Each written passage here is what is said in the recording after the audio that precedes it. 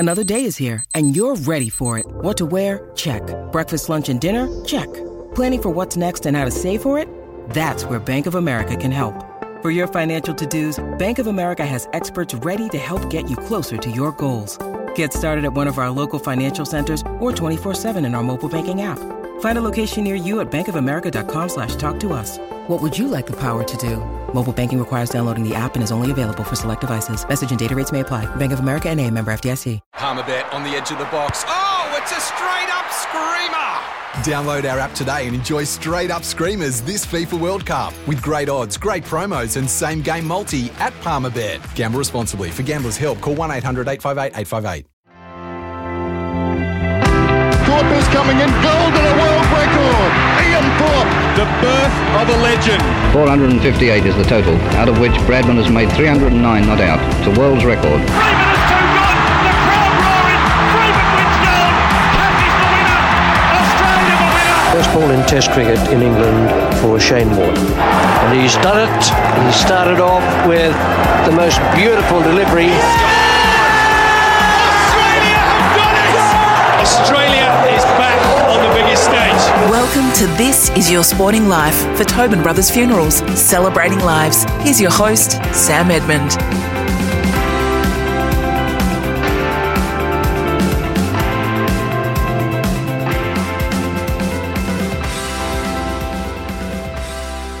Hello everybody and welcome to the show. As always, we're here for our friends at Tobin Brothers Funerals, celebrating lives. Well, the Shaw surname is synonymous with VFL, AFL football, and today's guest is a big reason for that. Heath Shaw has played 325 games for Collingwood and Greater Western Sydney, 27 of them finals. As a dashing and damaging halfback, he's become a premiership player, a dual All-Australian, and a best and fairest. From rat cunning on the field to rat pack member off it, Shaw had a roguish charm that occasionally got him into hot water. Heath, hope you don't mind me saying that. Hello, thanks for joining us. Thanks for having me on, mate. And not at all. It's all part of the history, and it's all part of my footballing journey, I suppose.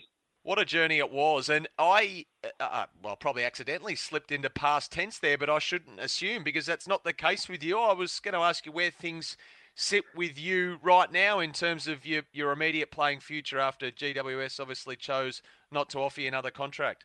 It's an interesting one because it all sort of came about, and obviously a few meetings with Leon and Jace McCartney towards the end of the year, and whether I was going to play on or not, and whether I wanted to, and whether the club sort of wanted me to. And for me, it got to a point where obviously the season didn't finish the way that we would have liked, or I would have liked, and I sort of thought I wanted to go around one more time and try and help the Giants get back to where I thought they deserved to be, and that's playing finals and trying to win premierships. But obviously the Giants were going down a different path and decided not to offer me a contract. So it was weird. It's like I didn't retire, but to be honest, I'm not sure too many clubs out there want a 34-year-old back pocket. And I didn't really want to play with anyone else apart from the Giants. So the non-retiring part was sort of because I wanted to play for the Giants, but to be honest, I can't see myself playing anywhere else. Yeah, okay. I was going to ask, the competitor in you obviously wanted to play on, as you admit there, but I wondered now as we sit here and talk whether you hold out any, as the optimistic in you, hold out any hope that an opportunity will present, or are you pretty much resigned to the fact that it's done? I was very comfortable sort of either way, whether I played on or I didn't, to be brutally honest, and the conversations me and Leon had throughout the year were pretty much that, but it just got to a point where the unique season that it was and the unique situation that we found ourselves in 2020, I wanted to go around again, and I thought I'd still had a bit left there, but to be honest, yeah, I'm pretty comfortable in retirement, although a few clubs have approached me, but they're from the Diamond Valley area or the Northern Football League more so than the AFL. So, it's AFL level. I'm pretty resigned to the fact I can slide into the abyss, and I'm comfortable with how my career was and what I achieved. I like the slight pause there for dramatic effect as well. Appreciated at this end. And Heath, am I right in saying that if the Giants had beaten Richmond in last year's grand final, that you would have happily sailed off into the sunset then and there? Yeah, definitely. That was that was the ultimate dream and the ultimate ending to my career. I wouldn't have been able to beat Uncle Tony's record, which I would have been a bit upset about. But finishing off with the premiership would have been ideal, and obviously that didn't work out as well. And that was the reasoning behind playing again this year. But it doesn't all fall your way, and you just sort of deal with it and you move on and you move forward. And football's it's a very unique, especially AFL football. It's a unique situation. It's a love-hate relationship you get with it, and it just wants you coming back for more and more. And I think that was sort of the temptation for me to go around again, is because as much as you love and hate it, the competitiveness in me and the competitiveness of AFL football, it makes you want to come back and do it again. So very comfortable not playing, but I will definitely miss it. So on grand final day last year, while you were still on the MCG, is it right that the chief executive, Dave Matthews, there approached you on the ground and said, mate, you've just got to go around again? Yeah, it was obviously it was a tough pill to swallow, sort of losing the way we did. And Dave sort of, as I was sort of walking past him, he said, you can't finish like this, mate. So that was something that was it was sort of good to hear after such a bad day at the office. And I actually did the press conference after the game. I think I was the only one that spoke to the media after that grand final, and I got asked that question straight away. And I said it was a pretty simple answer. I said if we win, I'd retire, but we didn't win, so there was always a chance that I'd go around again. So I'm glad I did. I'm a unique character, I think, and I've finished on unique circumstances as well. So I'll take that every day of the week. Yeah, I mean, it is crazy to think, though, isn't it, that you went up there 7 years ago, and in that time you've earned 2 All-Australian gongs, you played off in a grand final, like we said, and you've become a life member of a club that didn't even exist a decade ago. Yeah, it is, and it's I suppose it was one of the toughest decisions I've ever had to make. Probably the best decision I made to choose the Giants, and to I probably wouldn't have been able to map out the 7 years that I've had up here, and it couldn't have worked out any better. It was a tough sort of first couple of years. Was tough getting used to the not expecting to win every week, not expecting to play finals, but then how quickly we progressed into being finals contenders and playing off in grand finals and playing some pretty good football myself. The 7 years of the Giants has been more than enjoyable, and I'm really appreciative of them giving me the opportunity. And then I suppose being a part of history in a club it's brand new, and each week we sort of created history in different ways. So it was a great club, and I'm wrapped that I came up here. We'll come back to that trade, but as far as current day goes, how damaging is the departure of Jeremy Cameron as a restricted free agent to the club? Damaging's a pretty tough word, but it's not ideal, and I think in footy terms, and it is hard that the free agency is obviously it's made there to it's sort of you're loyal enough to be at a club for 8 years, and then it might be the case where you want to go home. So I can understand the reasoning behind free agency, and you never want to see quality players like Jeremy Cameron go. And from the Giants' perspective, the go home factor's always been there, and probably always will, because there's only a few guys on the list that are actually from New South Wales. So it is tough, but and I think you look at it in I suppose in soccer terms, it's when Ronaldo left Real Madrid to go to Juventus, you've got to replace 55 goals a year, which is pretty big. And so for the Giants, even though obviously Jeremy didn't have the best years of his career under tough circumstances, and the club didn't have the best year, you still got to replace in a normal season up to 50 goals, which is hard. And when you take away the number one forward, the number two forward gets the number one defender. So it's a balancing act. And no doubt there'll be some guys that'll have to step up to the plate at the Giants come 2021. So did the players suspect it, do you think, Heath, or would it have shocked them? I think the longer it goes on, in most cases, the longer it goes on, the more chance that they are actually leaving.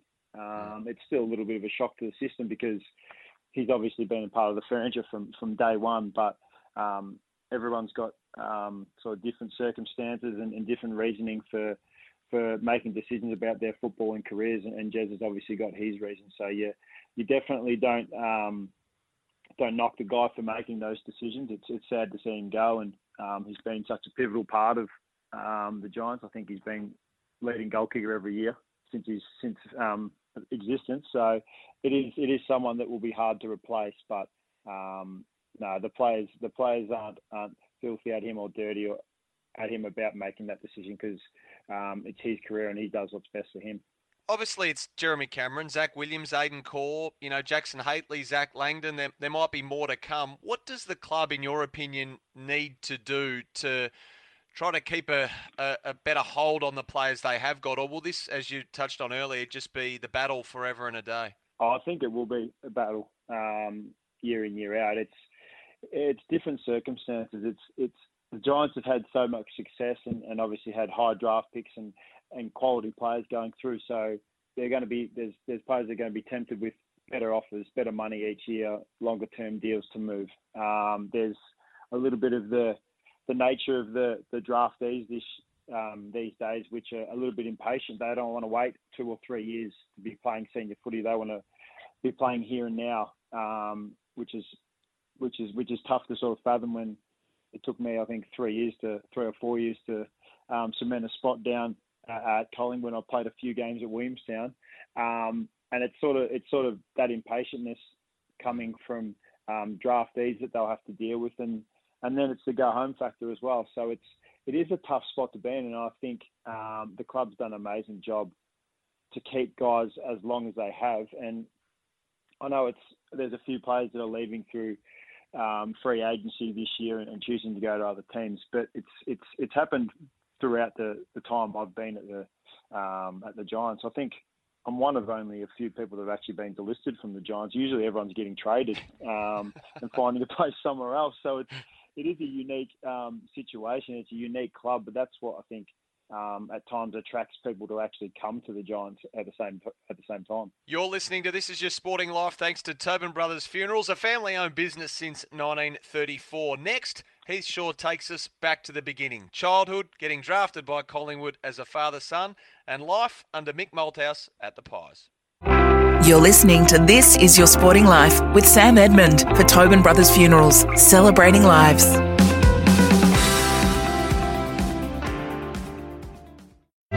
Welcome back to This Is Your Sporting Life for Tobin Brothers Funerals, celebrating lives.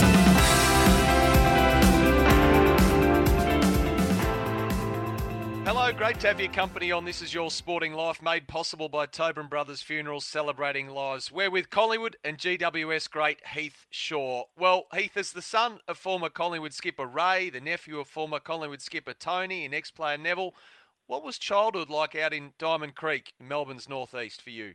Yeah, it was definitely, I was a part of a sporting family. Cricket in the summer and footy in the winter. A very competitive bunch of people, and especially when you've got an older brother, you always want to beat your older brother. So for me, it was a lot about sport and a lot less about schoolwork, which my mum hated. But yeah, love getting outside and kicking the footy or playing cricket, and it's pretty much what my childhood revolved around. So you were born 4 years after I think your old man retired, but you were as old as 9, I think, when Tony hung up the boots. So did you have that grasp at that age of what the Shaw name meant to Collingwood? Yeah, I did. Me and my cousin Braden used to go to a lot of the games when Tony was coaching and kick the footy in the rooms after the games and get to meet all the players there. And it was a good experience, but in a way it was sort of normal for me.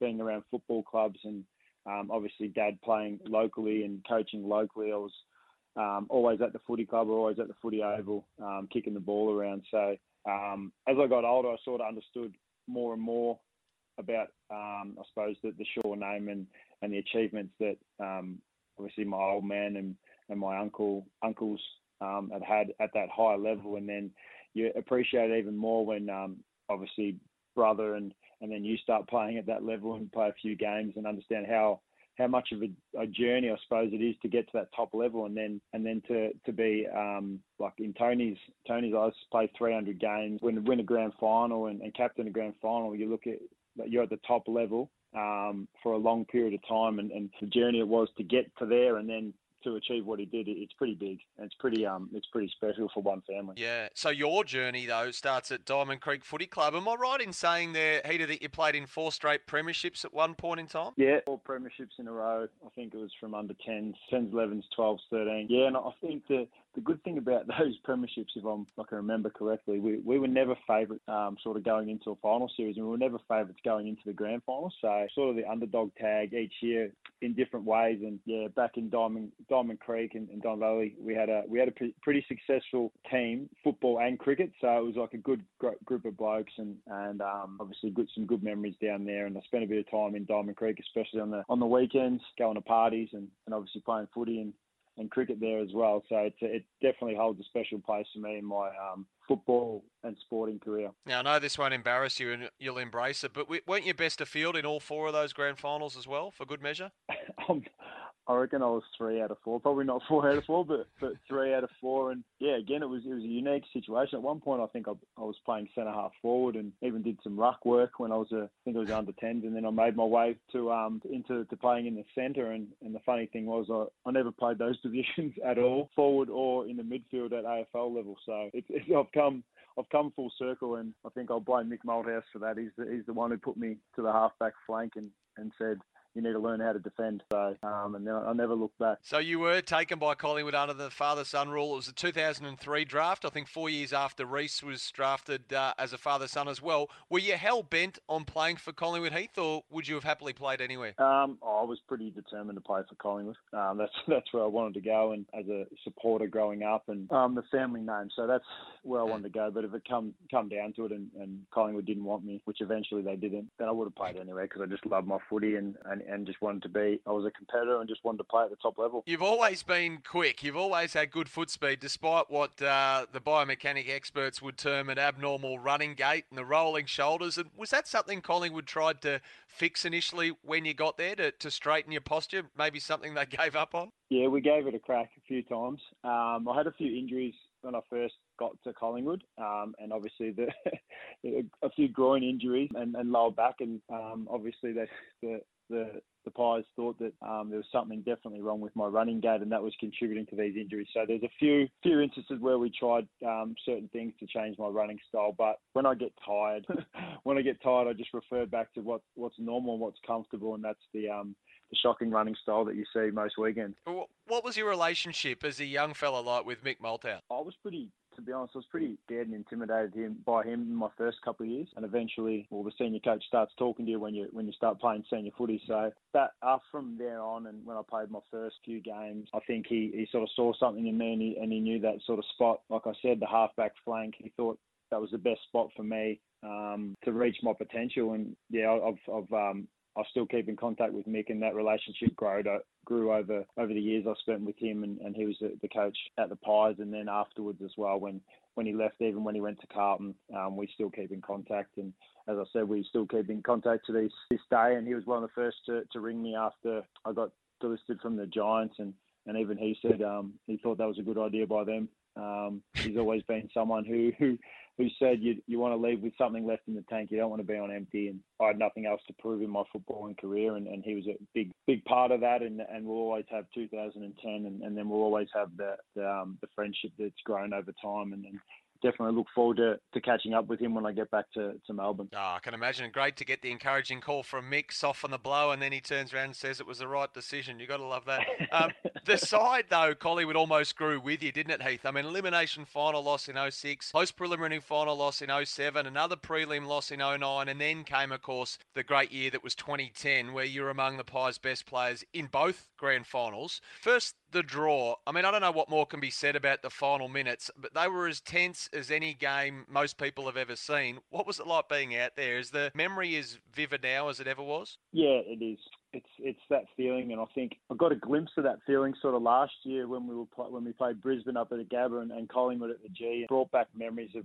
It's a little bit, especially when you're playing in the back line, you don't want to make a mistake. So you're concentrating fully on not making a mistake, or you don't want to be the guy whose man kicks the winning goal for the opposition. So it's as intense as like humanly possible, but the thrill that you get sort of after obviously a win and the sort of the shock that we got when we drew and the confusion around what was going to happen from then on. It was a fairly intense sort of last quarter. And to be honest, if they'd played extra time, I think in that after the draw, then we would have been in big trouble. But on the flip side, coming back the next week, I couldn't have been more confident that we were going to win. And just on next week, the grand final replay as it was, I mean, that delivered, I guess, ultimately the legacy moment of your career. How does the smother live on with you all these years on? It's a unique thing because I'm going to be remembered for a few things. I think probably a unique character, getting in trouble off field, and the smother. I never thought in my footballing career I'd be remembered for something like that, and like a team act like that.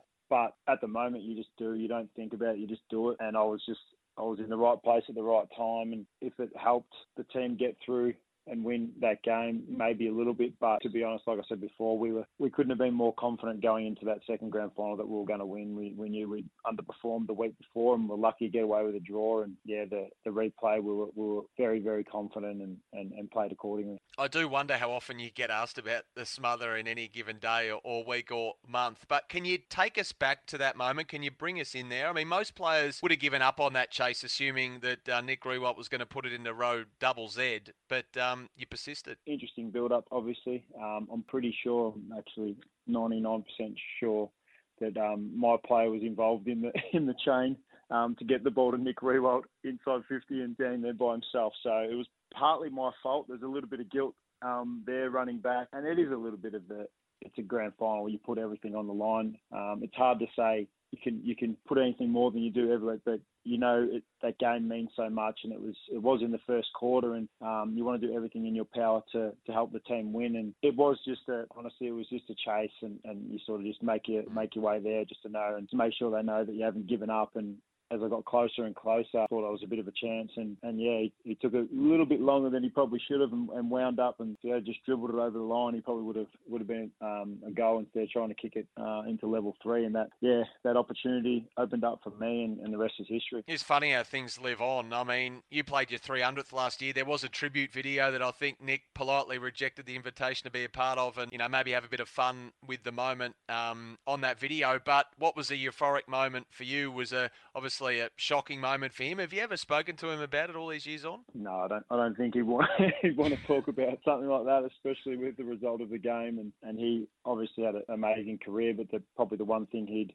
cash it all in for is for a premiership. So we haven't really discussed that. I know one of the coaches at the Giants, Lenny Hayes, I do, if someone asks me about 210 or anything like that, I sometimes forget that Lenny was on the receiving end as well. So it is a tough sort of pill to swallow, I think, for anyone who has finished a career like those guys that haven't won a premiership. And that's why I'm very lucky to do what I've done and been able to do that. And that's the reason why I was very comfortable finishing up and very comfortable. I didn't have much more to achieve in my football career, as much as you always sort of, the competitive beast that I am, you always think you can go around again, or you always think you've got a little bit left. You're with This Is Your Sporting Life, brought to you by Tobin Brothers Funerals, celebrating lives. Just visit tobinbrothers.com.au. Well, after the break, Heath Shaw has made headlines for much of his career, but some of them have come from his off-field antics. We'll revisit some of those after this break. You're listening to This Is Your Sporting Life with Sam Edmund for Tobin Brothers Funerals, celebrating lives.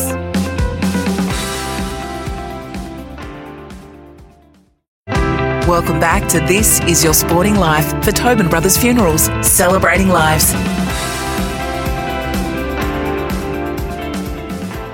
Hello, we hope you're enjoying this week's edition of This Is Your Sporting Life. We're chatting with much-loved Collingwood turned GWS defender Heath Shaw.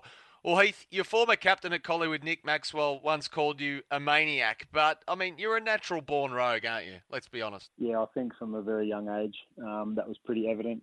You can just ask my mum.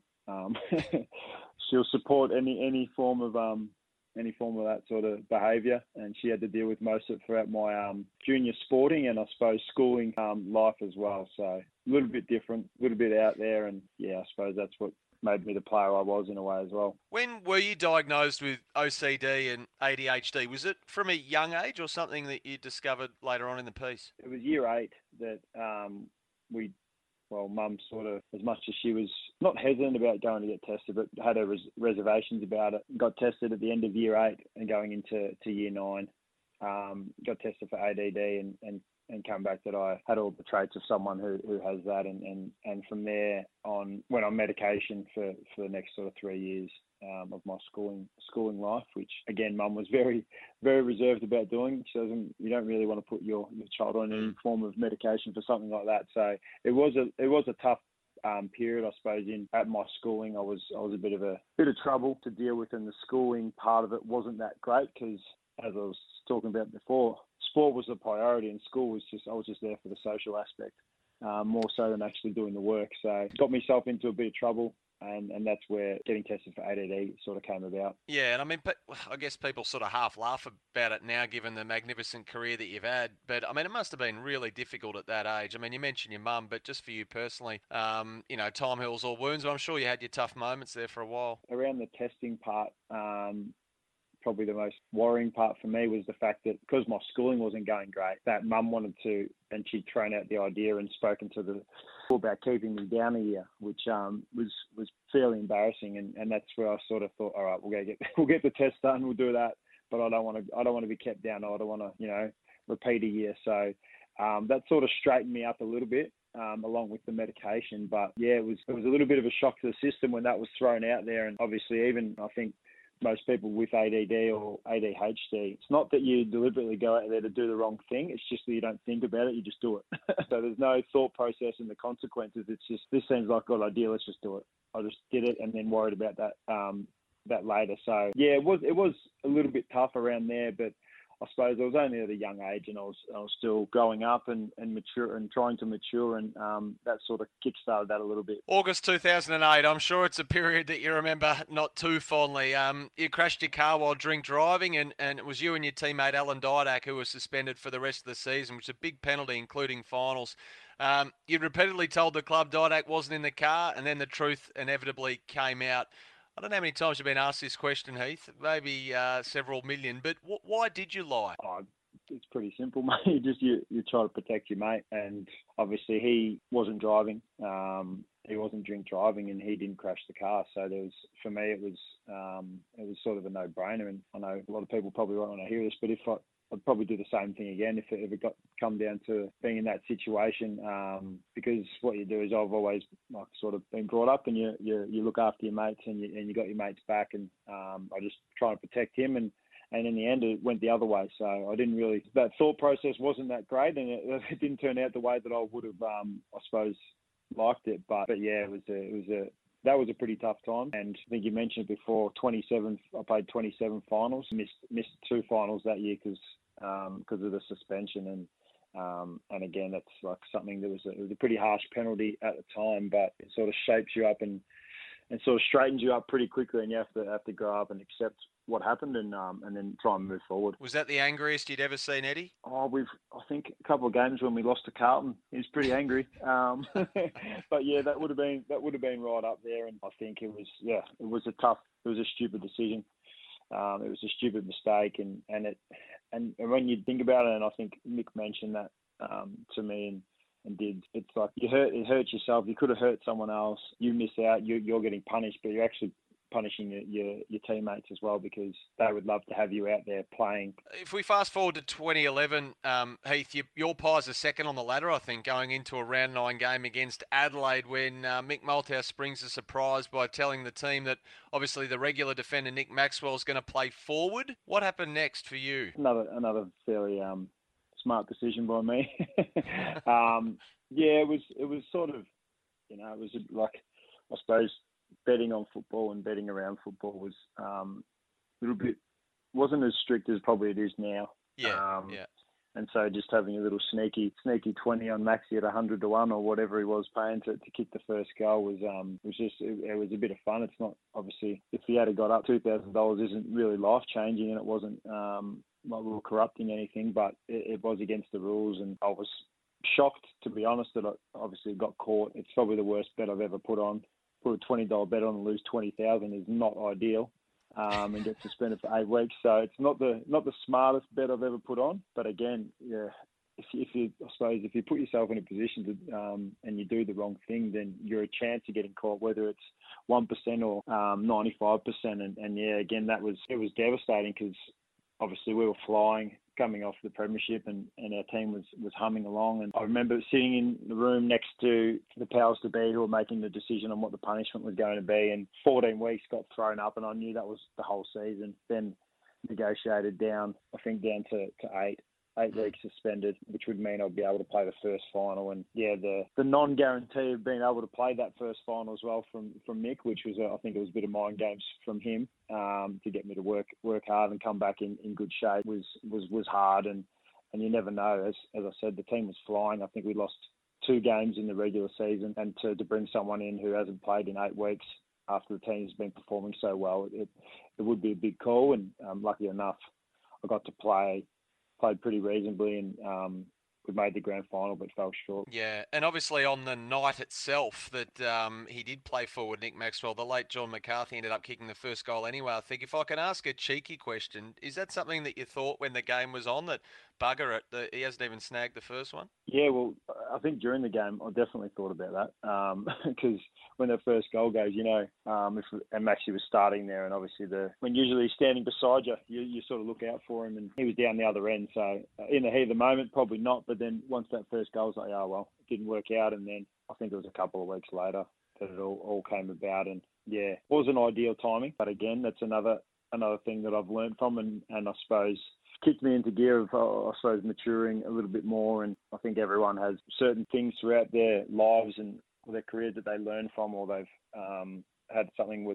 that's tested them a fair bit, and that was definitely one of them in terms of footballing. But it was hard in the off-field sense, because still training, still doing everything normally, but I suppose in Melbourne, in the bubble, walking down the street, and even to this day, still get a couple of sledges about putting bets on football, that's for sure. They never let you forget, do they? But, I mean, you're 100% right. We all mature, of course. I wonder whether the Heath Shaw of 2008 or even 2011 would have thought the Heath Shaw of 2020 would have a fondness for antiques and duck ragout and a love of red wine. I don't think in 2008 I'd even tasted a red wine. So, yeah, it's come... I suppose I've come full circle, and I think I have matured over time. And even an angry man leaving Collingwood to being where I am now after 7 years at the Giants, I think it's definitely been a process of 17 years of football, but 17 years of learning and 17 years of understanding my faults, and then I suppose maturing, and then at the same breath teaching what was at the start a very young Giants team, and teaching then that it's okay to make mistakes, but probably don't do them to the extreme of what I did. But then again, you just learn from everything. So it's been like I said, it's been a great journey, and it's only sort of a little part of, I suppose, my whole life, but it's been a really, really big part of my life to date. We're chatting to Heath Shaw on This Is Your Sporting Life, all thanks to Tobin Brothers Funerals, celebrating lives. We'll be back shortly to wrap up with Heath, who has had front row seats to the rise of the GWS Giants. You're listening to This Is Your Sporting Life with Sam Edmund for Tobin Brothers Funerals, celebrating lives.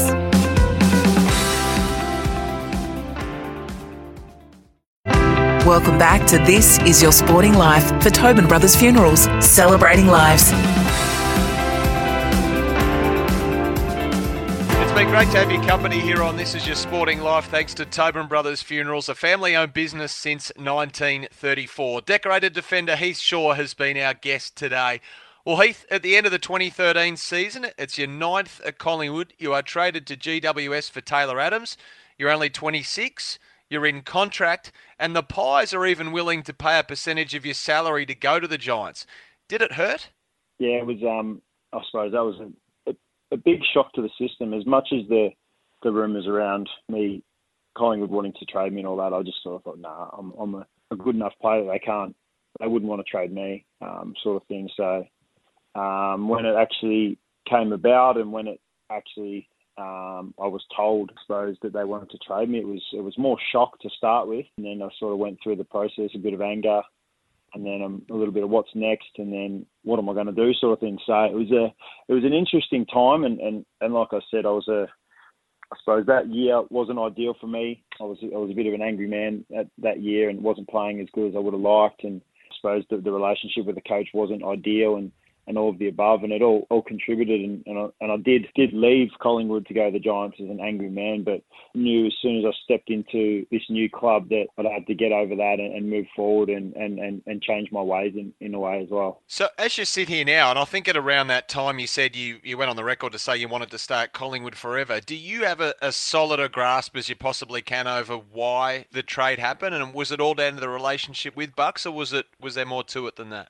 Well, definitely played a big part in that, and I suppose an additional part of that is the impact that me not necessarily agreeing with or being a distraction to the rest of the team as well, which I understand now. Probably didn't back then, but definitely understand now. And the relationship wasn't great, and the way that the communication between myself and Bucks wasn't ideal. And then if that's done in front of young players, it's done in front of any players, it's not ideal for the group. So I can understand why the trade sort of came about now, but at the time, I was obviously blaming the club and blaming Bucks for everything. And what's it like now with you and he? I mean, have you sought to repair or re-establish a relationship, or it just hasn't got to that? No, it hasn't. It hasn't got to that. But to be honest, it's been 7 years, and I think I've grown and matured and sort of understood a little bit more what I was like and how it could get to that point.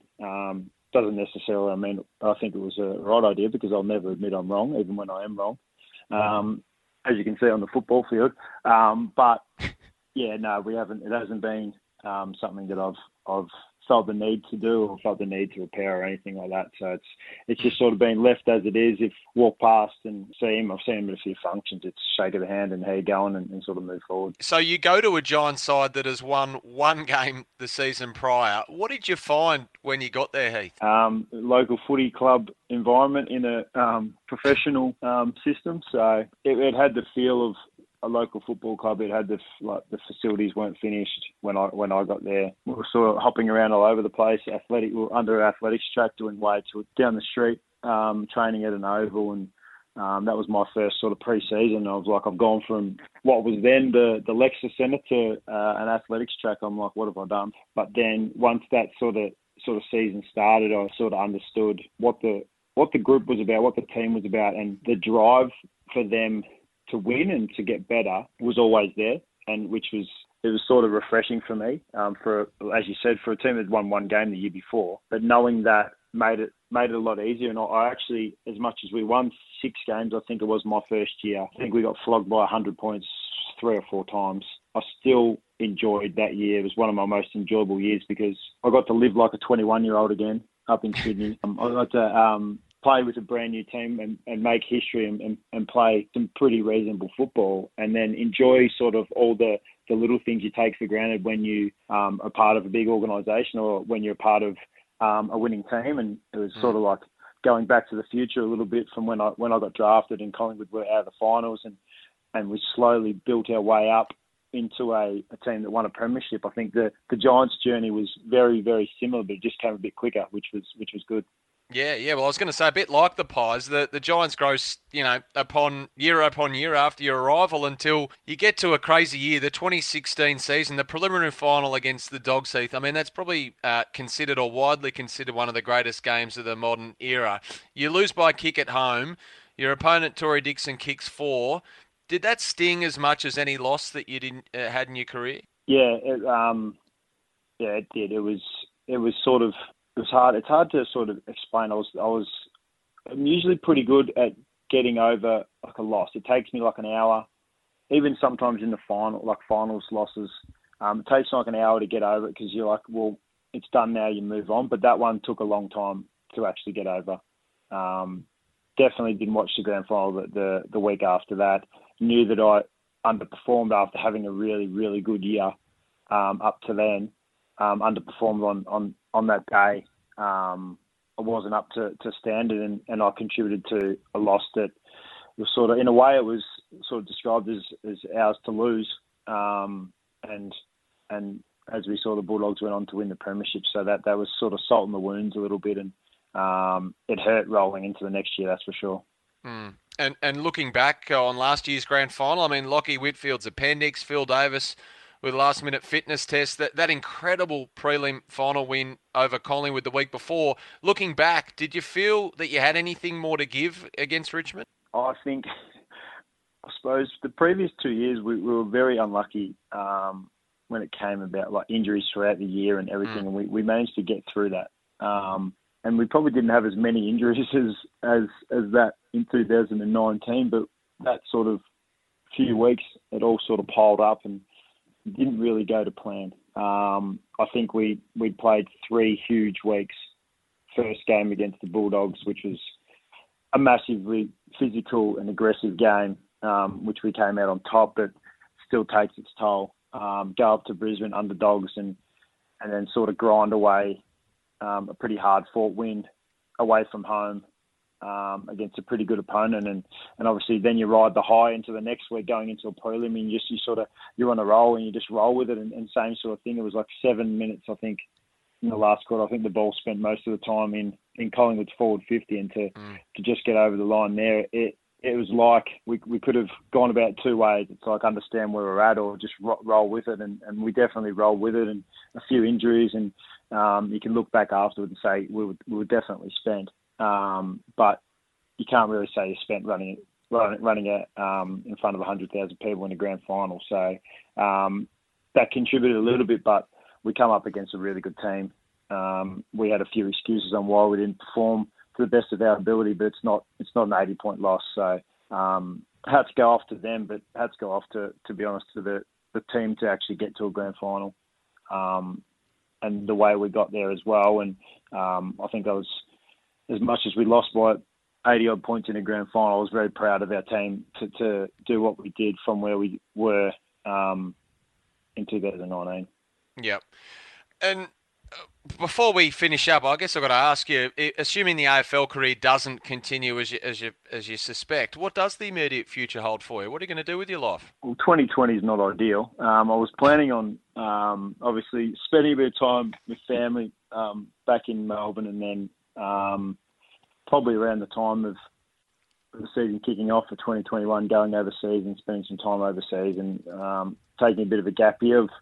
I've already messaged me mate Swanee. He's the expert at the gap year. He's still living his gap year from when he retired. So got some advice from him. Just spending a bit of time overseas and just sort of getting away from football, because I have done it for 17 years, and it's something that I was so used to, and I want to do something that I'm not used to, and get out of that comfort zone a little bit, and enjoy life. Enjoy, I suppose the scary part is not having the routine around football, and not having that comfort of knowing where you're going to be every day, every week, and what you're doing on the weekend. So it's something that I'm actually a little bit scared about, but a little bit excited about doing that. And I'm just going to have to do that from Australia.